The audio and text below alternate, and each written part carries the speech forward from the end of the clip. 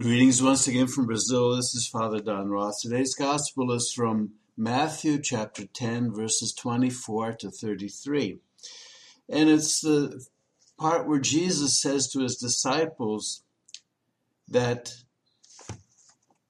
God so loves us and God is so worried about all of us. And he uses a comparison of the sparrow that falls from the sky, and it doesn't fall without God understanding and knowing about it.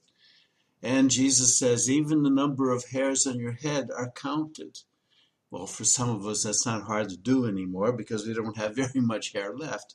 But the idea is that God is Father, and God is so interested in each and every one of us. And that's totally different from the Old Testament. The Old Testament, it was God is judge. In some of the Psalms where they have been conquered and their city has been destroyed are really, declarations of faith in the eventual pardon that they will receive from God. But it's like they're scared. They're afraid. And that's the difference from the New Testament.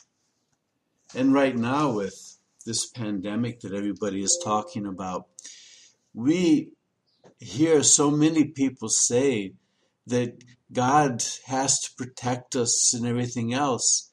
And we know what we should be doing. But God is protecting us because he is with us always. And we have to remember within this whole context of Jesus talking about eternal life, some bad things are going to happen in this world. Everybody's going to have bad experiences. And in the end, everybody's going to die from one thing or another. There's no way we can get around it. The only other thing that's absolutely guaranteed in this world are taxes.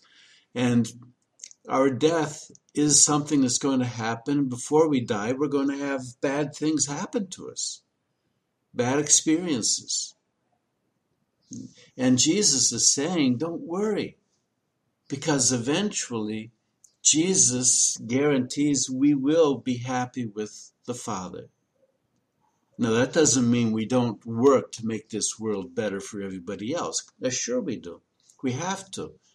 We have to because it's the love that Jesus taught us. We can't ignore the problems of this world, saying that everything's going to work out in heaven, because at the same time Jesus gave us a commandment saying, love one another. And love one another means to work for the good of everybody on this earth.